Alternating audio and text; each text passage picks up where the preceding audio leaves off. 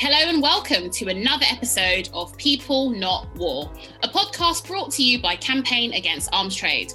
My name is Sienna and I'll be your host. Join me as I catch up with campaigners, activists and community organisers, and just all-round inspirational people who are working to end the international arms trade and other intersecting issues.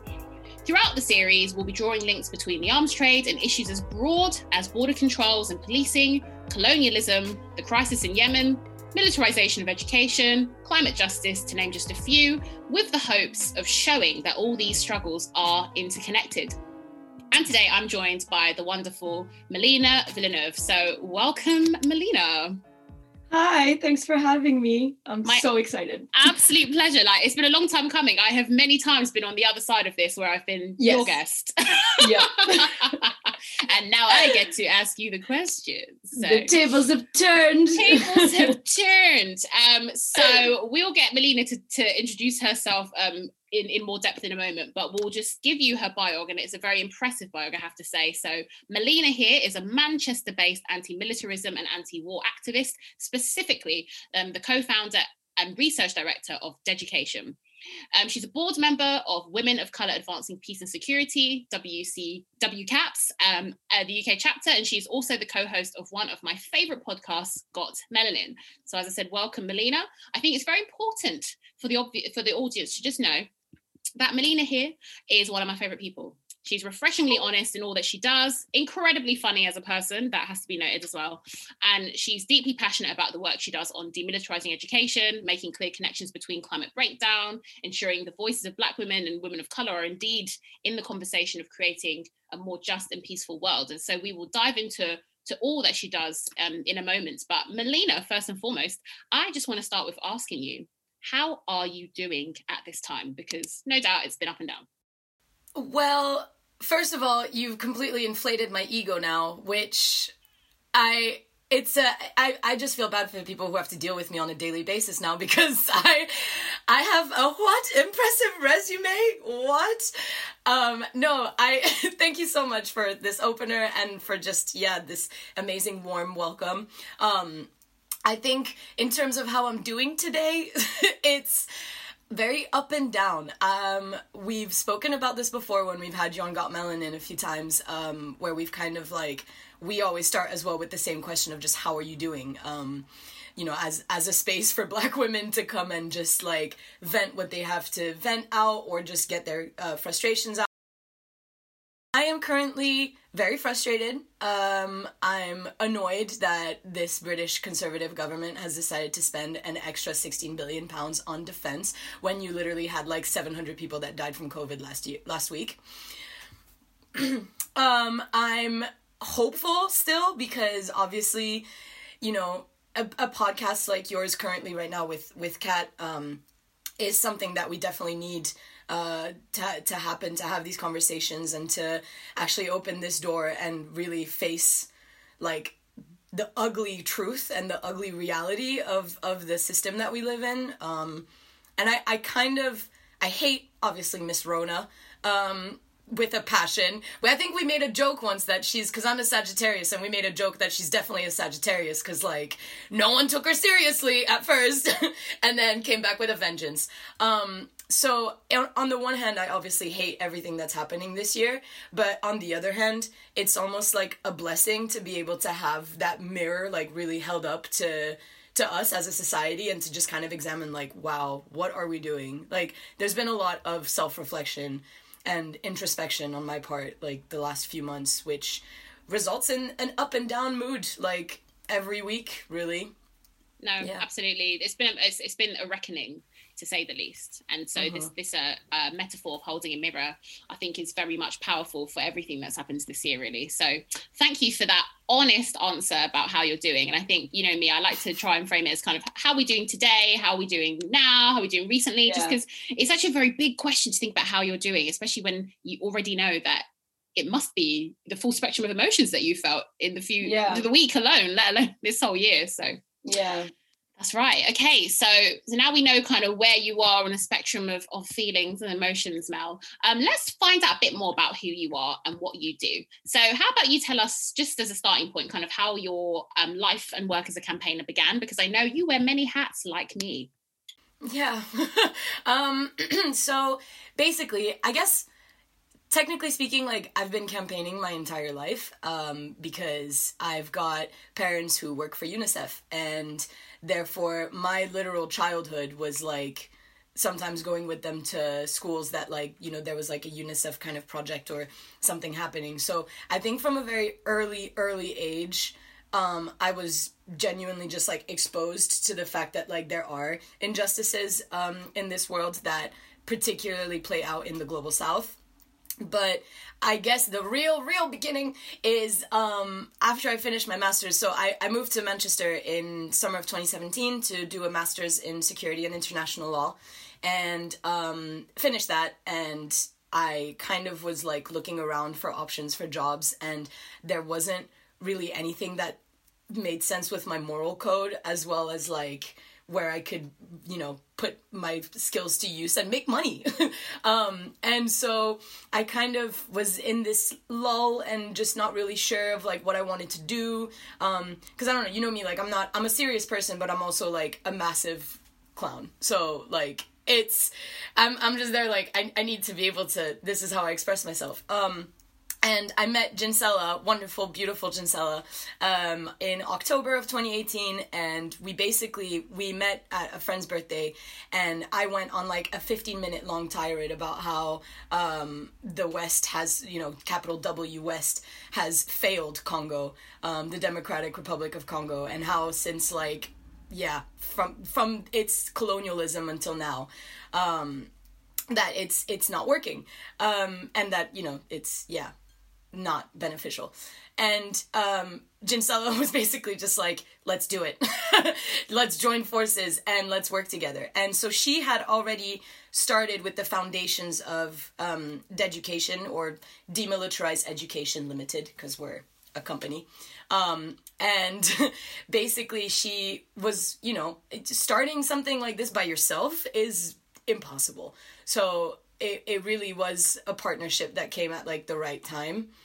And it was also like my introduction into the global arms trade, into like the way in which our defense sectors work in the West, capital W West, you know, the links that exist between like this very private, secretive industry and then like our governments, and, you know, through Jinsella, how it all also exists in our university systems and within our university structures. Something that actually, I was hosting yesterday an event with London Students for Yemen, and we had Andrew Feinstein on there, and he basically said that like it's almost like there's a mini military industrial complex within universities, and so that's basically kind of what we were all, myself and Jinsella, were like definitely woken up to, and I think since then it's been a lot of learning and a lot of humbling situations where like I had no idea, like you just don't know these things, and once it's as clear as day in front of you, then it's like, wow, how have we been duped for so long that, you know, this way of consistently and continuously investing in something that is inherently like not to be used for good. How is that actually making us any safer, any more humane, any better? Like realistically, it's just giving us an advantage. But what kind of advantage is that? You know. So I think it's been quite a journey. And then this summer with BLM, like that was a whole other way in which my identity was now a part of like what I was working on or for, and that took I found out what emotional labor means. Like it's been basically 2 years that we've set up and we've been running Deducation, and I think I've grown up a lot in the last 2 years, but I also feel like, I don't know, I also feel like such a child, because it's like all of these big powers and these big things happening that like I don't have any direct influence on but that I do technically have influence on, and that is very much affecting my life. So yeah, it's been quite a humbling journey, I guess. That's really powerful. And I think you've already started to give us basically the outline as to the history and how, actually in just a socializing context, you can meet someone at the right time and be able to like build something like what you're building right now. And I think for me, I do think your organization is quite a unique organization. The way you folks express yourself, use social media, you will come on to all of that a bit later. But maybe from your perspective though, what is so unique about Deducation and the work that you're trying to do with Jin and kind of the peace force, as you like to call us all? I know actually so a 2017 DSEI Week of Action was key in sparking the idea for Jin to start this work. So yeah. So she Jin did like fashion marketing at university, and she's brilliant. Like I definitely have never she definitely understands I've learned a lot in terms of like running a business like through her. And I'm forever grateful for that. And basically, she went to the DSEI protests in 2017, also had no idea what it was, what was happening, and then found out and was just, like, disgusted. And I think, basically, what does make us unique is that we're very much, like, a proactive organization in terms of our visions and, like, in terms of what we see our impact being. But it comes from a very reactive place. So, like, the creation of Deducation came from her reactionary, like, feeling towards seeing DSEI happen and the protest happen and how protesters were handled by Metropolitan Police and stuff. And I think same with me, like, when I found out about everything, like, it was very reactionary as well because, you just don't expect that. So I think our kind of unique point is that we're, I don't know how to say it, but it's like we've got the energy of someone that's like really annoyed, but we've also got the calm and the serenity of someone that like has a plan. And I don't think that you see that necessarily. This is in no way, shape, or form any shade towards any other organizations whatsoever. I think we're all doing a brilliant job in the best way that we can operate and move and stuff. But I do think that we're kind of the only ones that are like our age and pushing for this kind of campaign. And especially, a campaign that does focus not solely, but whose main benefactor would be a university system. Like, it's like a mini government, you know what I mean? It's a lot to try. I'm still trying to fully understand like the structures and how everything works and who's the best person to talk to and to, so it's quite, I think what sets us apart is that, we're doing this behemoth of work in a setting that like is not necessarily like that receptive to us.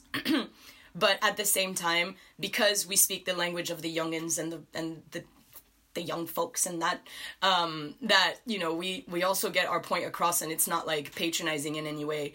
I have often found myself a bit frustrated at times because we'll be in a meeting or, whether it's like with other organizations or whether it's like with people from the University of Manchester, and they'll kind of look at us and be like, I too was once 20 and full of energy. And it's like, yeah, but realistically, I'm like way over 20 and like, I also am not you. So if you had this energy and you like, you know what I mean? Like, I'm like, all right, well, that's good for you. Patronizing you, basically. Trying to level with you in like a way that, let's face it, is like rather condescending usually. And I think, again, a running theme in our conversations is the power of youth, in whatever context really, but like from Black Lives Matter to the EndSARS movement to, the work that you're doing at Deducation, all these kinds of different things. We keep seeing that it is young people, and actually in every generation it is young people that are often, the drivers of change. I think it's as simple as that and fair to say. And we've seen that yet again this summer with young people being the ones that are organising the protests, that are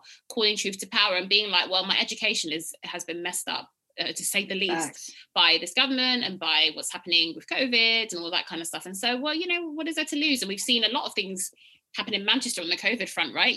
Students were caged up, literally. Like, facts, yeah. What the hell was that about? So, I think all of these things, and I think you speaking the language and it's not cringe is very unique, and it's an example of young people leading the movement as they should be. And I guess it would be quite useful to actually talk a bit more about the specific nature of the arms trades and public institutions such as universities. You've started to talk about it a little bit, but I'm always trying to have in these conversations a bit of a 101, shall we say, where it comes to if there's anyone new to this conversation, and it would otherwise go over their heads otherwise, if we can just have some very simple breakdowns of some key points that people should be aware of when it comes to, so in this case, education, universities, and the arms trade, kind of the key links that we should be aware of. So, I think basically what shocked me the most when really started this work is the fact that you have research that's sponsored at universities by arms companies. I will take an example that is very real and for which I have all the receipts. And basically, the University of Manchester has had a helping hand in the research and development for BAE's Magma drone. I sent a Freedom of Information Act request asking, what is the nature of the partnership? Clearly, I used the wrong word because what I got back was there is no such partnership. So I was like, okay. And then it's well, that's really awkward. Yeah, legit. It's really awkward because if you go on BAE Systems website and you type in Magma drone on their search bar, you will find literally an article that basically says, we could not have done this without the help of the wonderful University of Manchester. And this is, for me, this is the nature of these links. You will never hear the public institution obviously say that, there are such links that exist, especially with companies like BAE Systems, that are known for, literally, the weapons that are exported to Saudi Arabia to be used in Yemen are coming from that company. The issue is that, a lot of companies that manufacture weapons or that have any sort of role in the global arms trade can also be dual use, meaning that they have civilian products, basically civilian use products.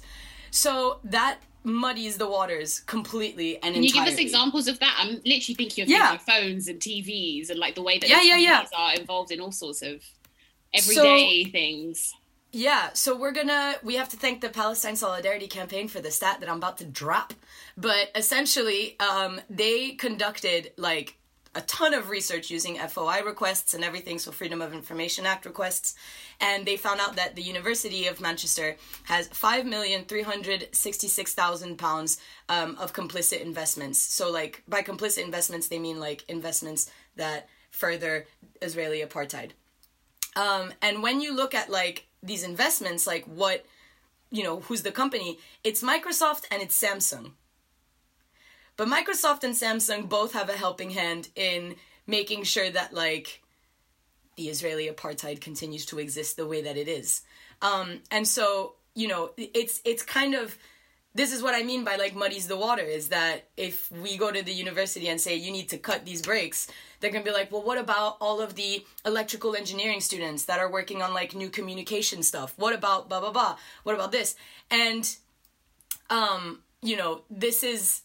this is further kind of muddied, I guess. I can't help but think of muddy water when I think of this, but yeah, it's further muddied by the fact that there's also a thing such as academic freedom and that, you technically you're at a higher learning institute.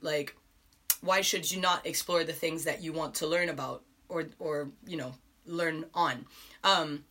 So that kind of the nature of these relationships between these public institutions and these companies, it's one that it benefits both, but one has to stay super, super quiet and has to just kind of, the public institutions have to stay pretty quiet about it and, make sure that at least on the outside, it does really seem as if, well, there's only so much that we can do in stopping these private companies from manufacturing these kinds of weapons. We're only here thinking about our students. Realistically, though, if you're thinking about your students, you're not taking sponsorship from companies that are making them complicit in manufacturing weapons or even just in manufacturing products that further, militarized policing systems, that further border control, that further the inequality that we currently face at an alarming rate. it's growing at an alarming rate, and so you would think grounds basically they're breeding grounds, grooming, I think it's a better word, rather grooming grounds for kind of the next generation of people who will work in the arms industry in some way, shape or form. And although it was obviously talking about kind of universities, for example, but what you're talking about just makes me think a little bit about the ways that BAE has and other arms companies, but we're just using BAE as an example because it's very, very, very much a leader in all of these things. But the way they've got their influence in schools, for example, just before the pandemic had hit, we were looking into we were having conversations around the fact that, BAE were very much trying to present themselves and do the thing of particularly targeting girls to enter STEM and girls of color as well. So black and brown girls, working class girls, just doing the whole kind of representation politics of we need, more girls in STEM or whatever. But so that it's in direct opposition with the fact that actually it's irrelevant whether or not you're getting girls into STEM. What is the STEM that you're talking about? You're actually talking about the arms industry here. But the way that they're able to reach young people from an alarmingly young age, and that just nods to a wider culture about kind of how this industry is seen, and the disconnect. People do not still make the connections between designing things, creating things, and actually the fact that they're used and they kill people. People are very able to disconnect, and so that includes universities and students. They don't believe or don't see themselves as being part of the chain. And I really, this is not even to say that every kid who's studying electrical engineering is doing this, or every kid that's doing aerospace engineering is making drones. It's got nothing to, it's not, there are many other spaces to use those skills. Exactly. So why do these skills have to only go towards military innovation? This rhetoric is so old. It's insane. Even when the Prime Minister announced that they were going to beef up the defense budget by 16 billion pounds, over 16 billion pounds, sorry, he kept talking about, the realm, protecting the realm. Is this 18th century? Am I in Lord of the Rings? What is this? It's this old idea of this very patriarchal old idea of imperialist, colonialist. Yeah. So obviously when you're going to union and now you're being told oh my gosh, you're working on this project that there's Ministry of Defense funding in there. It's okay, well, I'm in the big league now, There's that sense of wow, I'm working on some really cool stuff. And it's stuff we talk about at CAT as well. There's a cultural shift. There has to be the point is that we still live in a country that actually war is quite prestigious, and being involved in it somehow is quite prestigious, and it's very difficult to criticize it without being seen as anti-British and anti-this and anti-that. And that's a whole other wider conversation. But as you say, all of this is just part of when you're at school or at university, it's a good job to go into these spaces, and of course you're going to be wow, the MOD want to support me, why not, kind of thing. So that's why it's important to be able to have these counter narratives, at least to be well, actually here's the reality of what this work might entail or what it contributes to in the ecosystem. We could talk about that for forever, basically, literally.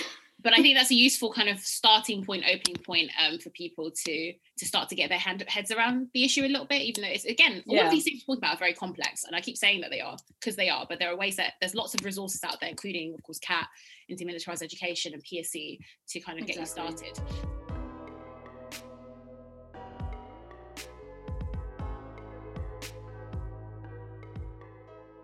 Moving away from demilitarized education just a little bit, with your other hat on, your Women of Colour Advancing Peace and Security, otherwise known as WCAPS hat on, can you talk a bit about, Mel, about how the arms trade, war and issues of security uniquely affect women of colour and women of and in the global south?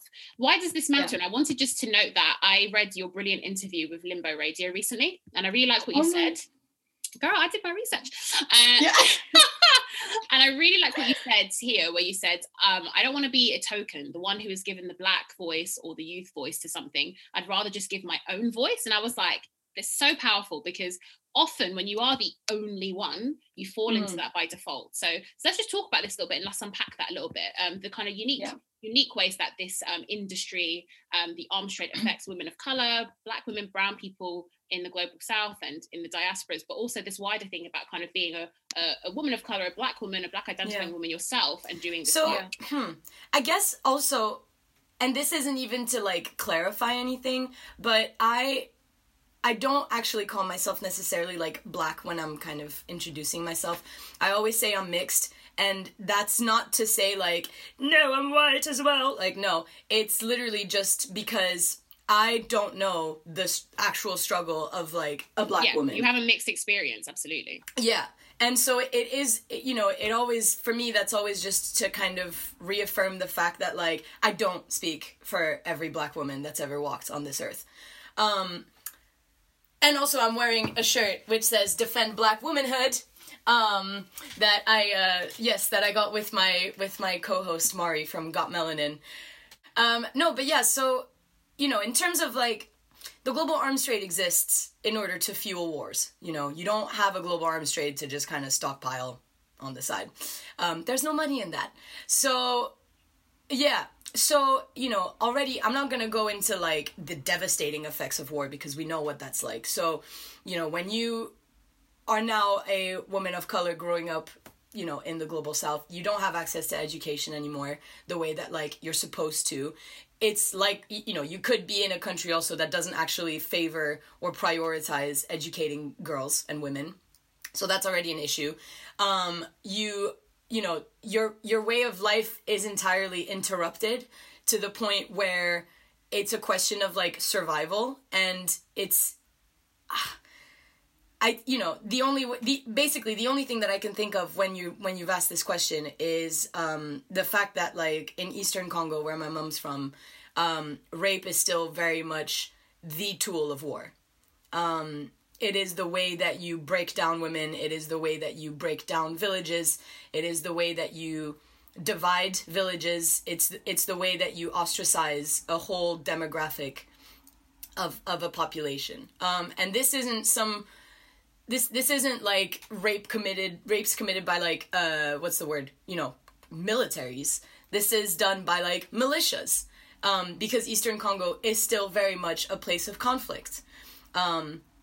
Mostly due to the fact that there's a lot of mines and a lot of minerals in the soil, everything that we are using on our phones, laptops. And, you know, to this day, the Congolese woman in the East is still regarded as basically just kind of like territory to take over and advance on in order to get what you want.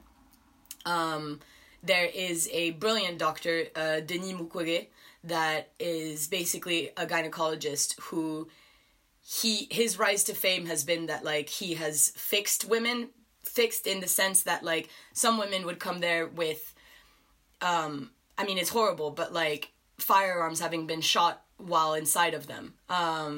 You know, massive,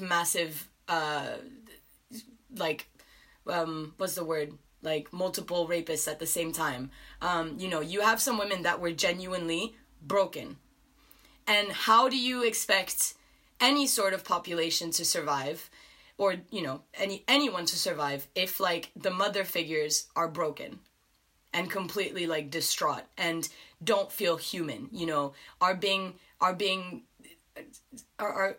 told by, like, their neighbors, you know, the kids, like, don't go play with the kid over there because the mom stinks, you know, when it's nothing that they're responsible for. And so for me, it's what, you know, in terms of how the global arms trade affects women of color across the globe, in the diaspora and everywhere, it's just the fact that, like, we're being hunted down because we're the pillars of our communities. We give birth to our communities. We educate our communities. We're there for our communities. We sustain our communities. How else do you beat someone's morale down than by beating down their mom? And I think genuinely that it's like we're the perfect target in regards to that. And, you know, that's kind of, yeah, that's how I see it, is that we're the chess piece on the chessboard to bring down in order to kind of have a huge advantage on the playing field. I forgot what was the rest of your question. No, that's the heart of it. And I think so. And yeah, I think that framing is really powerful, just to think about bottom line is it's strategic, isn't it, doing these things to women in particular, especially in kind of global south communities, being pillars of community, pillars of nurturement, you know, at least kind of like stereotypically and stuff. So I think that's very thought-provoking. I think the next part was just wheeling back a bit about what you said and kind of the caveat that you gave us actually about kind of your experience as someone who is mixed, you know, Black and obviously white as well, on your dad's side, as I know. And I think because part of that same interview that I read and like really enjoyed, you talked about the fact that, you know, you'd rather have your own voice rather than just be like the token voice. But there are moments, but what I didn't read also was just that there are moments there where you're like, that is going to happen, not necessarily out of bad intention. How do you kind of use that all the same for the better, being present and having a space for your voice? How do you use that strategically, and how do you use that to make sure that the voices that aren't in the room are represented? And this is something I spoke to Amina about as well, actually. She being Yemeni herself, but she's Yemeni in the diaspora, and so she's very conscious about how she uses her voice when she's not living at home. And so how does she make sure she doesn't stand as like the Yemeni voice, basically? And I think we often have that conundrum. So just any thoughts about how you navigate that, though, the moments where it's very clear that you are being tokenized in the conversation, but how do you strategize to make sure that, well, if I'm going to be the only voice, you're going to make sure that it's a loud voice? Well, first, I'm loud. Second, no, I think it's a great question. Damn, you got me kind of stumped. I think I always start off with saying, like, these are my opinions, or like, these are my experiences. This is not, you know, it's always kind of like starting with the precursor of like, I do not speak for everyone that looks like me. Because although it might seem kind of like redundant to do that, it does, you know, people do remember like, oh yeah, okay, yeah. Like, this is her experiences. And then I think it's just a question of, I think in those situations, I always try to make it clear that like a particular issue that I'm talking about. So for instance, like, I don't know, girls' education, it's not something that is solely attributable to like Eastern Congo, you know. It's something that goes beyond, far and beyond, and frankly exists even, like, in Europe. And, you know, it's a question of, like, making sure that while I'm here talking on, like, my perspective, these issues that you're asking me to comment about exist worldwide, and thus you're never going to get, like, a clear picture unless you definitely kind of... Yeah. And that's the thing, is that, like, you know, you don't...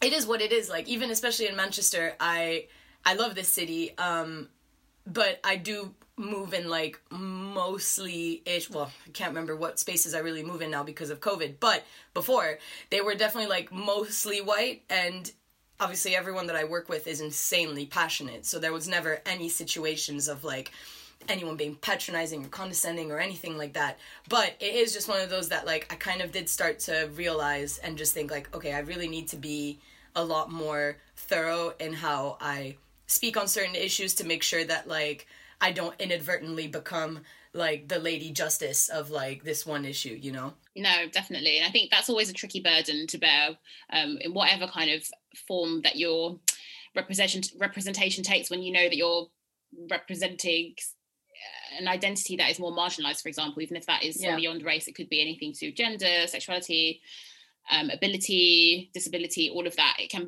be tricky to have that burden of almost being like hyper aware of your positionality and being like, I'm gonna have to be the voice often, when sometimes you don't even want to be. But again, that's a conversation that we could have all day.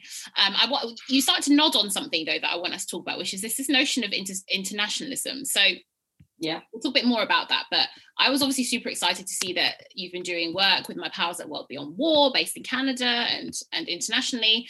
Tell us a little bit about those global conversations you've been having recently, especially with other young people. What have you kind of learnt? What are the similarities in kind of the work you're doing, and actually differences as well, particularly in the anti-war struggle? You know, you yourself talk about being a third culture kid. That means someone who's from pretty much everywhere, or at least someone who has lived all over the world. In your case, France, the US, Cameroon, Mali, Switzerland, and now the UK, and maybe I'm even missing out some places. But these experiences must have some kind of influence on how you work and how you see the world. So let's just talk about all of that. Yeah, I mean, I think I'm definitely a people person from traveling all the time, so that helps. And... you know, I think that, the notion of, I think basically there's more and more third culture kids that are coming up, because of just how, like, there's not one person that I know that's, you know, really, like, through and through French or, like, through and through British. Like, everyone's got some sort of mix somewhere. So I think, you know, that will kind of become soon, hopefully, a more adopted label that people like to go with to really show that, like, we're in a globalized world. But no, I found working with World Beyond War to be really interesting. So we did like a video podcast and then just like a podcast. And for both times I was part of like a 5-person panel that was representing the 5 continents. So someone from Latin America, North America, Africa, Europe, and Asia. And it was really eye-opening to, first of all, converse with, like, all of these wonderful young women who, like, I've, you know, we're on a Zoom like this, and it's, like, just women of color, and I was like, yes! It's like, this is great! And essentially, the struggles are the same everywhere. They just adopt different names, and they adopt different looks, but it's, the root of it is still the same situation. So, Alejandra, who was, I believe, in Colombia, she was basically talking about, like, you know, the corruption that exists within, like, political systems, and just that it's hard for them to actually be able to get anything through because of said corruption. Christine, who was in Kenya, was saying as well that, like, because corruption is so embedded in every step of, like, bureaucracy, that it's virtually impossible to get rid of it, and that also there was just, like, this free flow of, like, handguns in Kenya that made it that, like, kids were just, like, young people are just resorting to violence as opposed to, like, doing anything else. And, you know, I could go on like this, but basically, by the time I spoke, I was like, yo, we are literally we're all in the same boat. And it's the idea that, like, we're all different doesn't make sense to me anymore. Like, it really just reinforced the fact that if we were to generally all bind together and stand up, like, there would be no place for this elite that seems to run the world. There would be no place for them to go, because the 5 of us represented, like, millions of people who think the same way. And there's, like, a joint, I think the understanding of that kind of, like, for want of a better term, joint oppressor, right? I think, you know, it's important to always note our different contexts, and this is something I talk about a lot. Note our different contexts, note our different experiences of the same thing, whether that's racism, colonialism, but notes that, but capitalism is capitalism, right? Yeah. And violence is violence. And if these are the things that, and actually there should be joyful things that we share as well. But if we're talking in the context of kind of like the arms trade and like kind of similar global issues, you know, there are many things in, like, Asham, who was another guest of our podcast, might say as well, neoliberalism, another thing that would be a common thing that kind of underpins a lot of these struggles. It's noting that, as you say, things take a different shape, but there are a few things that underpin them, and so the struggle is similar in the end, because there are a number of kind of common things that are oppressing us. Yeah, exactly. And it especially because, so Laiba, who was calling us from India, is 19, I believe. And then Sayako, who was calling us from the US, but I cannot remember exactly which part, I think West Coast. I believe she was, I think, like 17 or 18. It really gave me so much hope to see them and to think, like, you know what? I actually don't think that we're necessarily that doomed.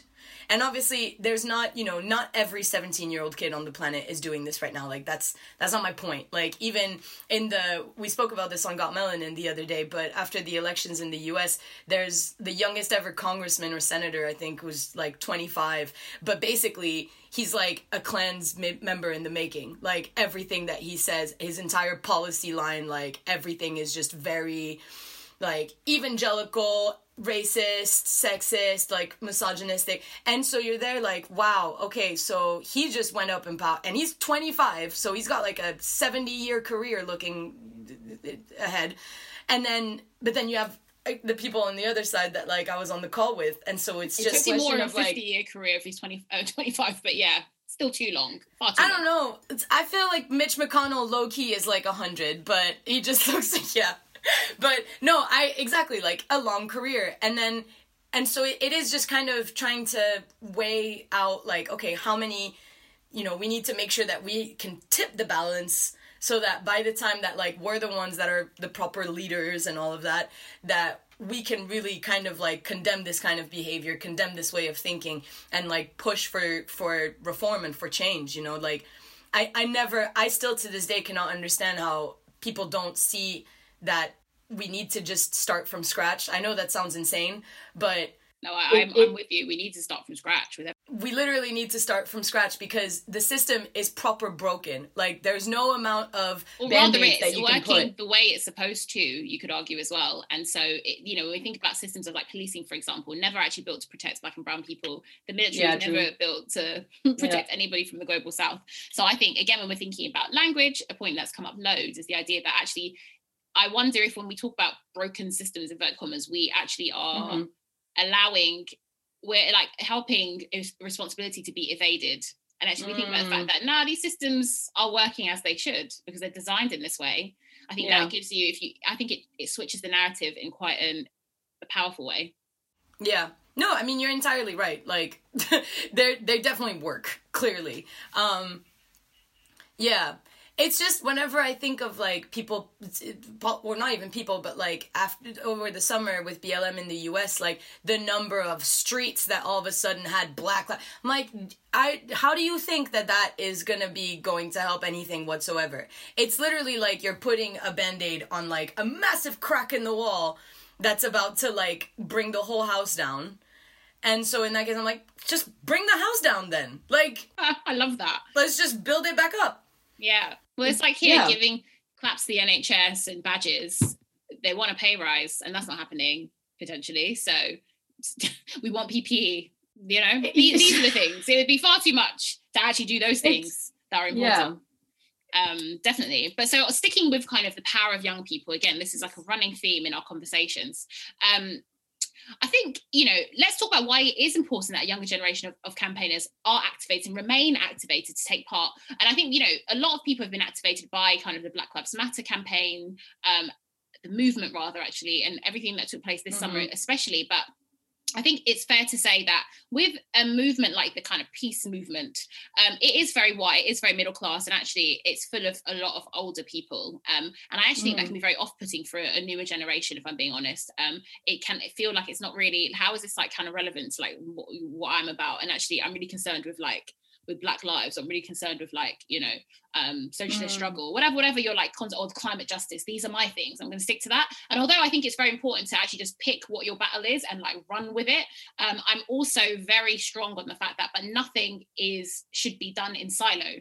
And we don't live single issue lives, as Audre Lorde always reminded us, right? And so all these struggles are connected. It can feel overwhelming to note that they're connected, but they are. So why is it important though that young people do feel empowered to engage with actually peace campaigning and campaigning against something like the global arms trades, so that we have that shift, you know, in protest culture, especially in this space of protest?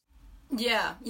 Well, I think even just as an it's been a learning experience, you know. I definitely feel like on my personal end that I'm a lot more cultured and just a lot more aware of how the world works, and a lot more like not skeptical, but I definitely look into, you know, whenever there's like, oh, Parliament is proposing it's like, oh, okay, there's a buzzword in here that like might apply to something that I'm not really for, so let me look into it a bit more. And I think that, you know, having younger people and younger generations be involved in peace campaigning, one, it doesn't have to be in the streets. Like, you don't need to be at a protest with a banner. Like, please, you know, if that's your method of action, go for it. But, like, I know personally, I'm an immigrant.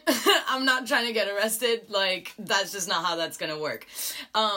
And, you know, so you don't have to be this person that's, like, on the streets. And, like, that's why ultimately, you know, the education, that's kind of like what it's become. It's become that space for young people to come and get involved and to be aware of different peace campaigns, or just, you know, different social campaigns that are ongoing, and, you know, be able to like lend their voice in any way that they can or want to or feel comfortable to. You know, we have to realize that although a massive show of people in the street is a huge, like, it's insane to see, we also have to realize that, like, we have new avenues of doing this, and that we have to take on, like, more inclusive avenues rather than stay, you know, in the rhetoric of, like, no, I'm gonna hit the streets and, like, I'm gonna show them what I really mean, just because it doesn't fit everyone. And, you know, even, I think literally just in general, it is so important for us to know how our governing systems and bodies work. They ultimately do affect your life, regardless of who you are. Like, it doesn't, you know, whether it's for good or bad, like, it will have an effect. And so, you know, it really is just, I would invite everyone to literally just, like, just Wikipedia it. Like, I love Wikipedia because it genuinely brings you so much information, and you don't necessarily have to go very far. And so, you know, it's one thing to, like, get involved in a campaign, but then it's another to understand, like, what the campaign is about. And so if I were to give any sort of, like, advice, it would probably be, you know, find a campaign that you like, but then also, like, do the reading behind it, because there's no, you know, it's not that, like, you're not going to be any use, but, like, these, especially, like, campaigns that have to do with kind of going against the arms trade and stuff, we are literally, like, shot down at any time that we say anything. Like, you have one figure off on your stat, and that's enough for your whole argument to come crashing down. Because they're used to having to defend their position, obviously. So it's a question of, like, and this is why, like, not everyone is comfortable with just going out and, like, saying stuff. So it's a question of finding, like, you know, your space, which I highly recommend Come Through to Education. We definitely got the space for you. But also it's a question of, like, realizing, like, okay, what are my capacities? What can I do right now? And to just kind of keep that as a mindset with everything that you do in your life, you know? Not just like, you know, everybody's been flying out to Dubai. I'm not really trying to go to Dubai because I don't really support that way of, you know, like, I don't really support, like, the government's there and the system's there. I'm not saying boycott Dubai. Like, where are you holidaying? How are you spending your money? And, like, that's the small ways that you have some kind of power. And I think what you made a point there that you just said, it's not like you'll be, like, not useful if you don't kind of do the deeper stuff around it. And I would argue it may not be that you're not, it may not be that, but I certainly think you're going to be less effective if you don't make if you don't make the commitment to, all right, I've entered this space, I'm, like, learning about this struggle, I need to do the education around it. It's simple as that. Whether, even when you have lived experience, actually, there's still far more that you're going to need to build around if you're going to kind of commit to any kind of struggle long term. So I would even say, like, because I've obviously with BLM and stuff, I got asked a few times, you know, what's a good ally? What does good allyship look like? Allyship? Oh gosh, I don't speak English. Yeah. And basically, you know, it is just, I would argue that it basically is just that, like, you're aware of people's struggles and people's campaigns, but you're not there saying that, like, we need to do this because, like, they are, like, it's a question of, like, knowing your place.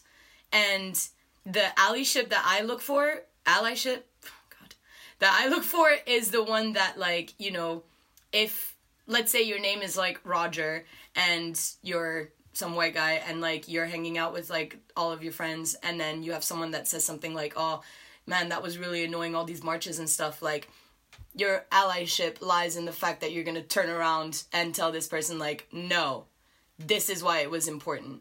You know, it's, again, it's not you don't have to be out here making Facebook posts or, like, Instagram stories saying, like, go check out these Black-owned businesses, or, like, go and read these books.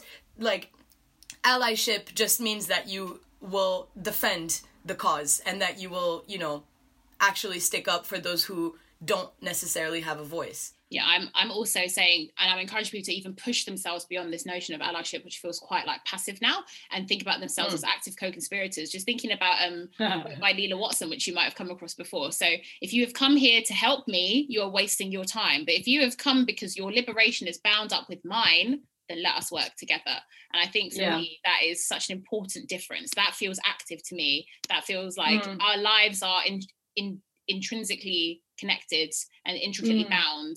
And so you're not just being a savior to me, you're not just empathizing with me and like feeling a bit sympathetic and sorry for me. You're kind of like, actually our lives are bound together, and so we have to get to work together. And I think that's when we move away from what feels often like this passive lip service of allyship towards something far more active and radical, which feels like, you know, active co-conspiracy. Anyway. But just moving towards thinking about, you started, I think, you know, it's a useful segue. You talked a little bit about actually direct action, getting on the streets and like the kind of things that people do. And, you know, we prior to the pandemic, we did a lot of that at Campaign Against Arms Trade. And I know that a lot of activists, you know, they see that as very intrinsic to their way of kind of being activists. I think it's really important that this time has taught us that there, as you say, there's lots of different ways that you can do your activism, right? And, you know, some people actually have mad love for writing to their MPs. Some people, it's like they can't think of doing anything worse. And I think all of it is needed. And I just wanted to talk a little bit about this idea of creative direct action or creative action in some way, shape or form. The fact that, for example, I know that at DED you do a really good job of actually using social media as a form of activism, and you break down rather complicated issues such as the global arms trade to make it far more accessible for all. And so thinking about the fact that we are very much bound to digital space for the foreseeable future, and actually whatever happens with the pandemic and what we do in real life, we should always have a digital element to our work, I think, for lots of reasons. So, you know, do you have any thoughts on just kind of the ways that we can continue to be effective as we campaign kind of online and find a way to actually still be creative with our actions, and maybe what form, because one of the things I'm working out right now is what does direct action look like online anyway? So are you at DED thinking about these things, about kind of pushing your digital activism, thinking about creativity and maybe redefining what direct action even looks like? Yeah, I think definitely the creative push. That was as soon as lockdown kind of really started, and like Jinsella and her brilliant mind, like she is one of the most creative people that I know. So yeah, as soon as like it was like, yeah, you're gonna have to stay in your house for 2 months, she was like, bet. And like yeah, so we have this community that we call like the Content Collective, which like anyone can join. And essentially, so let's say, for instance, Tiana, that you join and you're obviously a writer. And so you would want to like put forward a piece of, you know, something that you've written that you feel compelled to share. You would be paired up with like a graphic designer, and the two of you would kind of like make this post come to life.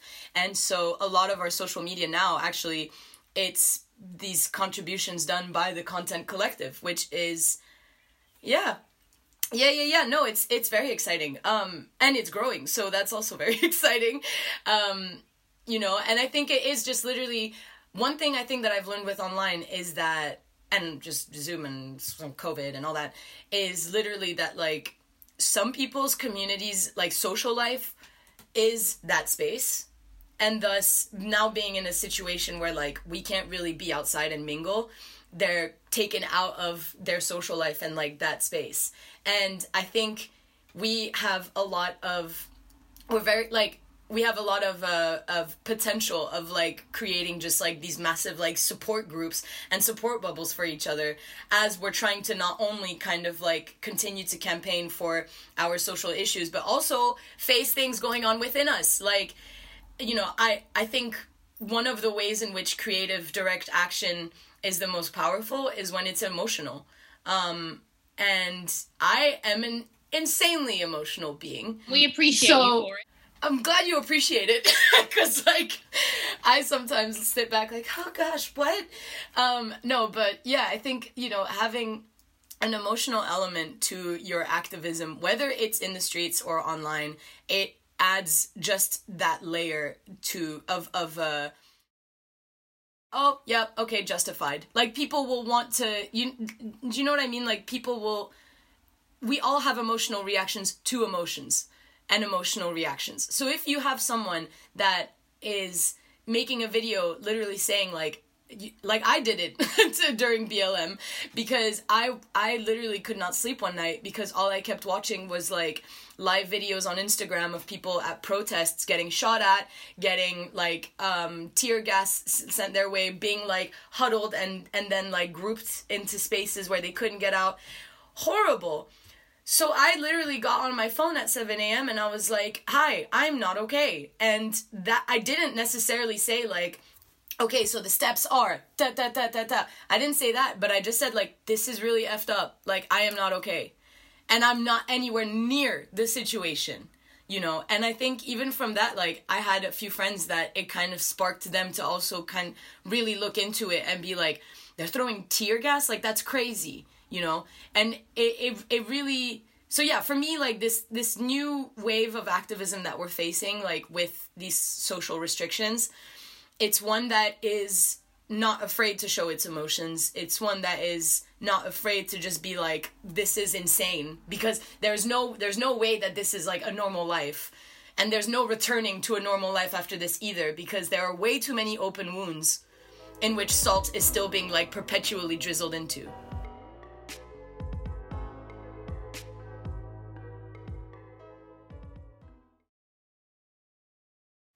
There's no way that we can go back to normal after that. So I think from now on, it really is like, I'm not saying like show your pain, because not everyone can be vulnerable, and it hurts to be vulnerable, but I have kind of made the pledge that like I'm gonna be as honest and open, as real as possible, to kind of show like, look, this does affect people, even those that aren't there. So think, if I'm here in my nice apartment in total safety and I'm freaking out about this, like, that should go to tell you the extent to which, like, this is not a normal situation. Absolutely. And it's not normalizing. The only thing that should be normal about any of this is normalizing the fact that people should have a visceral reaction to this stuff, and people should speak up. And actually, it should, you know, moving beyond anyway, like, oh, it's cool to care, especially when you were younger too. I remember always being somebody who cared so deeply about the world, even when I was small and when I was at school, and it felt like very uncool, basically, or like, you know, seen as like, oh, it's a trend or whatever. And I think when you grow up and you realize, you know, actually you're very committed long term to this work and caring deeply about the world, because at the bottom line is all people who struggle against something, who are activists, campaigners, community organizers, care deeply about the world. And I think we need to make sure that we're normalizing that at all times, that it's not abnormal to care deeply about the world. It's not hysterical, it's not irrational, and it's not unreasonable. It's actually deeply important to our humanity to care deeply about the world. So yeah, I appreciate that very much. And yeah, I really just love this idea of the Dead Content Collective. We, you know, just the idea that this is another way to engage people, isn't it? And you know, asking you about that off podcast, definitely.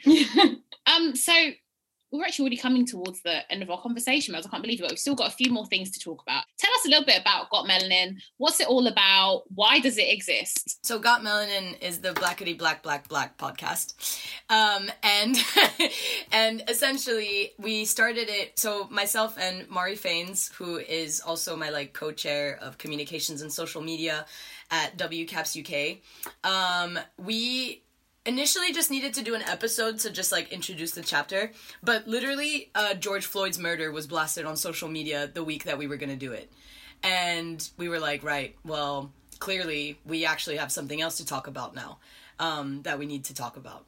And it really just started as just kind of like, what is BLM? Why is it important? And we went into like police brutality, broken/perfectly working systems, you know, just kind of like, why is it that we've reached a point now where you have people in the streets that are annoyed, rightfully so. And it kind of grew from that, because I lived a fairly like white life my whole life. It was my dad's family that I knew the most. Like, it's not on my parents' fault at all. Like, they've definitely exposed me to both of my heritages in equal amounts, but life gets in the way, and war got in the way in Congo, so I couldn't go and visit and stuff. So my life was pretty white, and then BLM happened, and at that point already, the last few years anyway, I've had like my Black consciousness awakening and everything like that, like since I was like 19. And I think with BLM, that was the first time that I really fully had like an emotional like gut reaction, just from seeing everything, what was happening, and then what was the rhetoric that was around it, and what people had to say for or against the movement, which I was like, how can you be against people not dying at the hands of police brutality? Like, that blows my mind. But obviously it's deeper than that, and that's why people are against it, because it goes to break the systems that they so heavily profit from. And so, you know, Mari and I kind of looked at each other and we're like, you know what, this is a safe space for Black women and men to come and kind of have this conversation and see where we're at and how we're doing. You know, so we've had obviously you on twice, and every time that we start the podcast, Mari always asks, like, how is everyone doing today? How are you doing? Because it's, as you said at the beginning of your podcast as well, of this episode, that, like, we need to kind of take the temperature and see how everyone's doing in order to know, like, how to go forward. And we've had male guests on already, which was a huge conversation because it happened, like, shortly after Meg Thee Stallion was shot by Tory Lanez. And so we kind of had this whole conversation of, like, how do we, even within our community, help each other without bringing each other down? You know, so it's been eye-opening for sure. I've cried a bunch on there. Like, it's like, yeah. And you came on when we had just gotten back the verdict of, like, for Breonna Taylor. And, you know, they ended up charging the officer with, like, damage to property of the wall that was riddled with bullet holes next to her bed. So, you know, I think it's been this, honestly, I think it's, like, quite saved my mental health, like, in the last few months, because it's been great to have a space to be able to come on there and to try and make sense of the world and vent. Yeah. Make sense of it, vent, and then also hear other perspectives. Like, every guest that we've had on so far has been just, like, it's more than eye-opening, you know what I mean? It's inspiring, if anything. Amazing. Yeah, and, you know, and I remember that episode, the Breonna Taylor episode, and obviously it was very emotional for all of us because, again, we come to this work not just from an abstract understanding. It's very much rooted in real world observation, experience, and so, of course, things are going to affect you deeply in quite a visceral way. So again, as we kind of march towards the end of our conversation, Mel, I guess I want to just ask you for, you know, some advice that you might have for anybody who actually feels rather overwhelmed about engaging in struggles against such humongous ills of the world, such as the arms trade and such as police brutality. And what can people do, and how can they add their voices and take action all the same? You have your own way of, whether it's, like, literally sharing posts on Instagram on your story of, like, this situation is happening here, like, that's a step forward. That's that's campaigning. That's being an activist. It might not be your actual, like, job, but, like, it doesn't matter because that means you're still doing something. And so I think it's the idea of, it's not the idea of doing something rather than nothing, right? Because we don't want actions to be misconstrued or to be, like, not well understood, or to actually, unfortunately, sometimes having more of a negative effect than it does a positive effect. But, it's a question of literally doing your research, knowing what you're comfortable with and who you're comfortable with, and then just going from there, setting your own pace, you know? That's the only way that you can go forward like this, or else... Yeah, you cannot pour from an empty cup. It's really important that, you know, people doing campaigning work in all forms basically always understand that. And obviously our spaces of work are notorious for burnout culture, even now. So thank you very much for that. And so finally, Mel, just let us know what's coming up next for you and your projects, and where can people find you to keep following your work? So the Deducation Hat, we've got a video series that is in the making, which is very exciting. It's based off of a book that was written by our mentor, Andrew Feinstein. Andrew and others, but it's called The 7 Myths That Sustain the Global Arms Trade. Eye-opening book, honestly. It's on my book list to get after I saw you advertising it. It's so good. Andrew honestly. And co, foundational, right, to this work. Et al. Honestly sick. So we've got the video series, and then we've got obviously our content collective that is still growing and going, so definitely get involved if that's something that interests you. I'm still doing research on creating this, like, divestment model for universities to just make sure that they, like, avoid any sort of links with the arms trade as possible. But yeah, I will definitely update you on that one, how that goes. And then, I think just in general, like, I'm picking up the podcast again next year with Deducation, so it's Dead Go Deep. Yes, I've been on that as well. And like, you're also podcasting queen. We have to note that. Yeah, thanks. So Dead Go Deep. And yeah, we're on all socials, like, you know, at DED_UCATION, like Dead Ucation. So that's all really exciting. I would just kind of like, we're like, on all platforms. We've got the website coming through as well very soon. You do IGTV lives as well. So if people want to, particularly Jin kind of hosting those, is it most Thursday nights? Every Thursday night at 7, she has a different guest on, and it's brilliant. And then with WCAPS UK, we actually just became a CIC recently. So we're a community interest company. So definitely get involved with us. And, you know, we're kind of, because we like have now set our legal entity, it's now we can do events and everything like that. So I will obviously keep you updated on that as well. But yeah, no, we're just very excited to be able to like fully function now. And yeah, you know, Got Melanin is still going. 100%. There's another season coming up for us? Yeah. We're finishing the first season in the few weeks, but yeah, we'll be back with season 2, and we're just very excited in general. Actually, the next episode's gonna be real good. So I would definitely recommend. But yeah, so you can find WCAPS online as well. WCAPS.org is like the mother organization, and then you can find links to the UK chapter. And we're on socials as well, WCAPS_UK. And Got Melanin is just Got Melanin _ the podcast. But thank you so much for having me. This is very exciting, and yeah.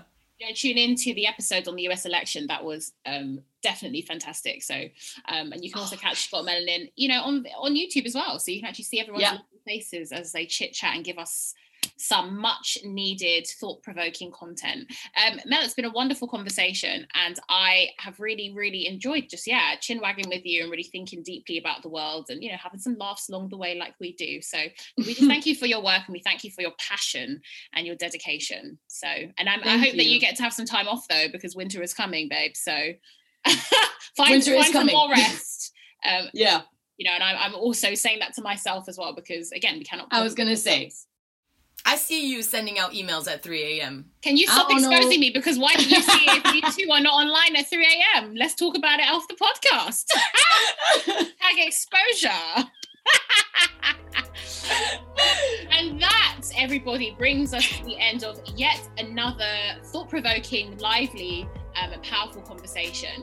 Tune in next time as we catch up with more inspirational comrades. And don't forget, you can listen to episodes of People Not War everywhere you get your podcasts, including iTunes, Spotify, and Acast. And of course, you can read the zine of the same name on the CAT website. Simply visit cat.org.uk. Stay in touch by following us on social media. You can find us on Twitter, Facebook, and Instagram. And if you're enjoying our content, why not consider becoming a supporter? Again, more information about all of that on our website. Until next time.